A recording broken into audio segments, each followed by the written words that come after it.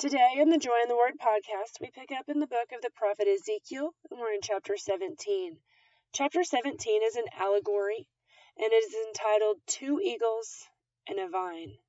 And it is specifically discussing what's going to happen when Nebuchadnezzar comes and takes over Jerusalem. It says, "The word of the Lord came to me, Son of man, set forth an allegory, and tell the house of Israel a parable.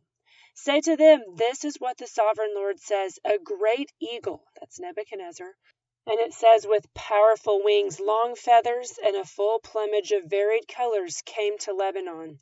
Taking hold of the top of a cedar, he broke off its topmost shoot," and this is King Jehoiachin.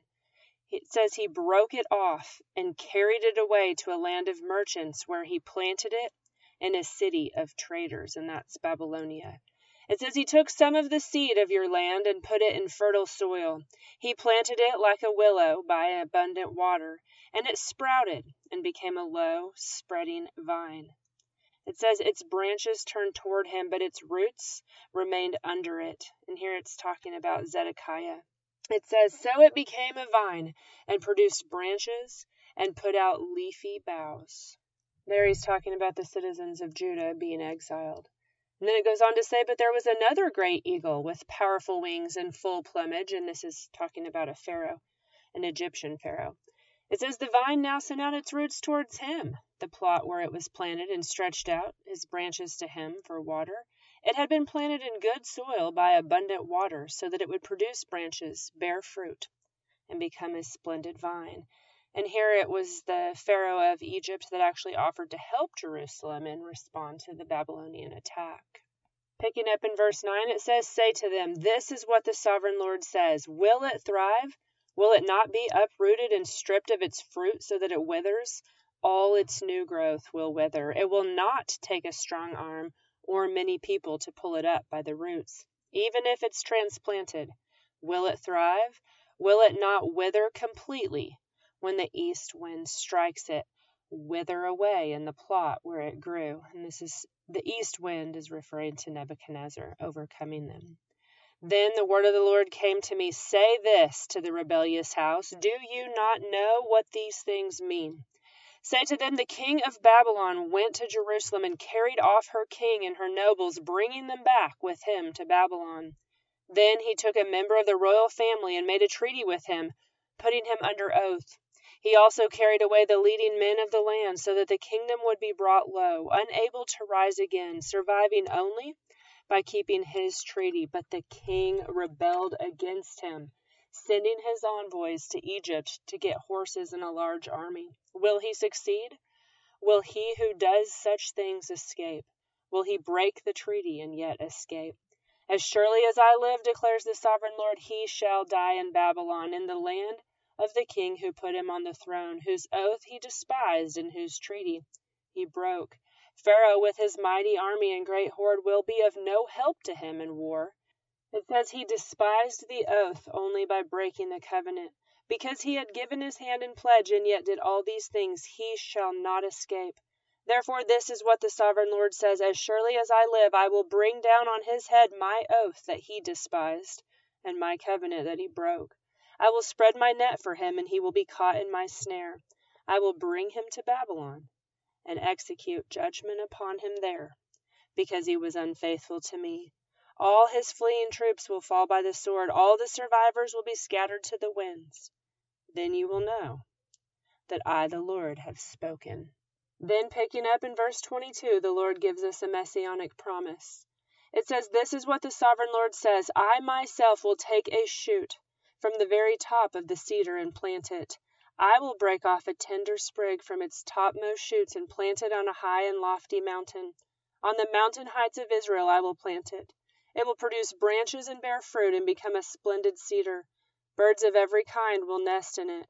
They will find shelter in the shade of its branches. All the trees of the field will know that I, the Lord, bring down the tall tree and make the low tree grow tall. I dry up the green tree and make the dry tree flourish. I, the Lord, have spoken, and I will do it." Now moving on to chapter 18, it is entitled, "The Soul Who Sins Will Die," And it is dealing with a proverb that Jeremiah also dealt with. You will remember about fathers eating sour grapes and the children's teeth being set on edge. It says, the word of the Lord came to me. What do you people mean by quoting this proverb about the land of Israel? The fathers eat sour grapes and the children's teeth are set on edge.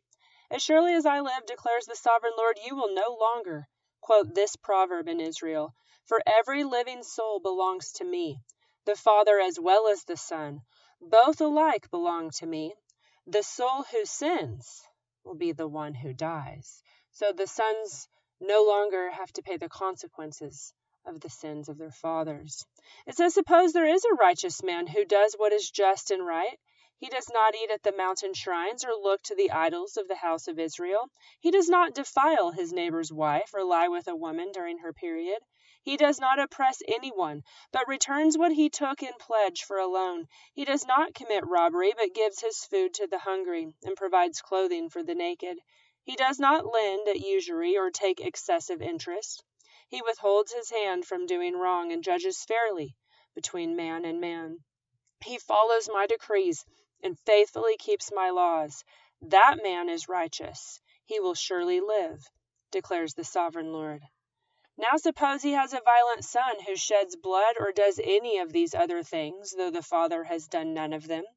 He eats at the mountain shrines. He defiles his neighbor's wife. He oppresses the poor and needy. He commits robbery. He does not return what he took in pledge. He looks to the idols. He does detestable things. He lends at usury and takes excessive interest.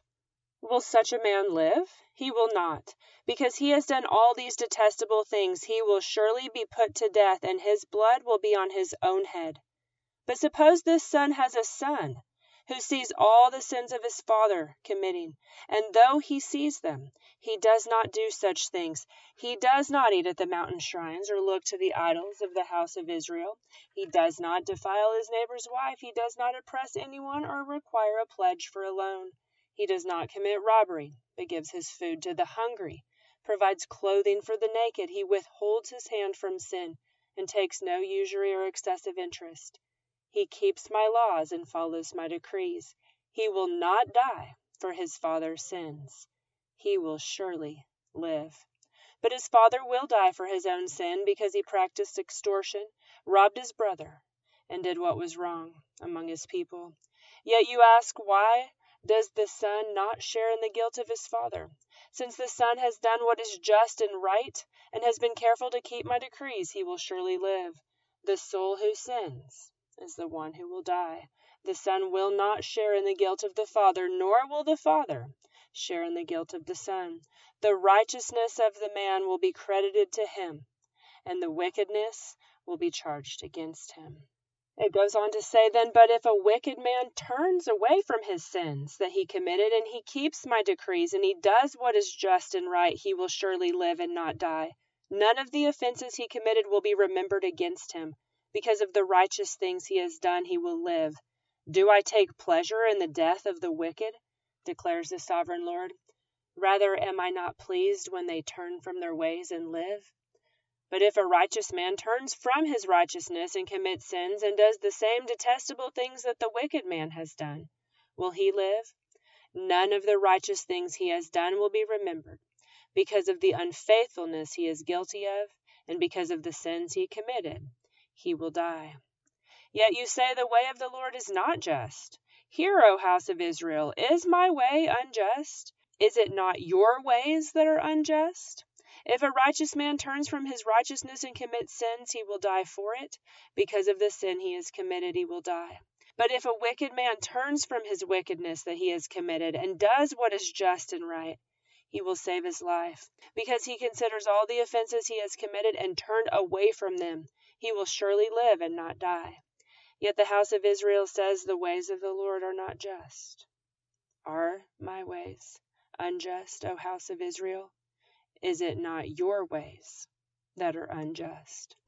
Therefore, O house of Israel, I will judge you, each one, according to his ways, declares the sovereign Lord. Repent, turn from your offenses, then the sin will not be your downfall. Rid yourselves of all offenses you have committed, and get a new heart and a new spirit. Why will you die, O house of Israel? For I take no pleasure in the death of anyone, declares the sovereign Lord. Repent and live. And that ends chapter 18. We will pick up next time in Ezekiel chapter 19.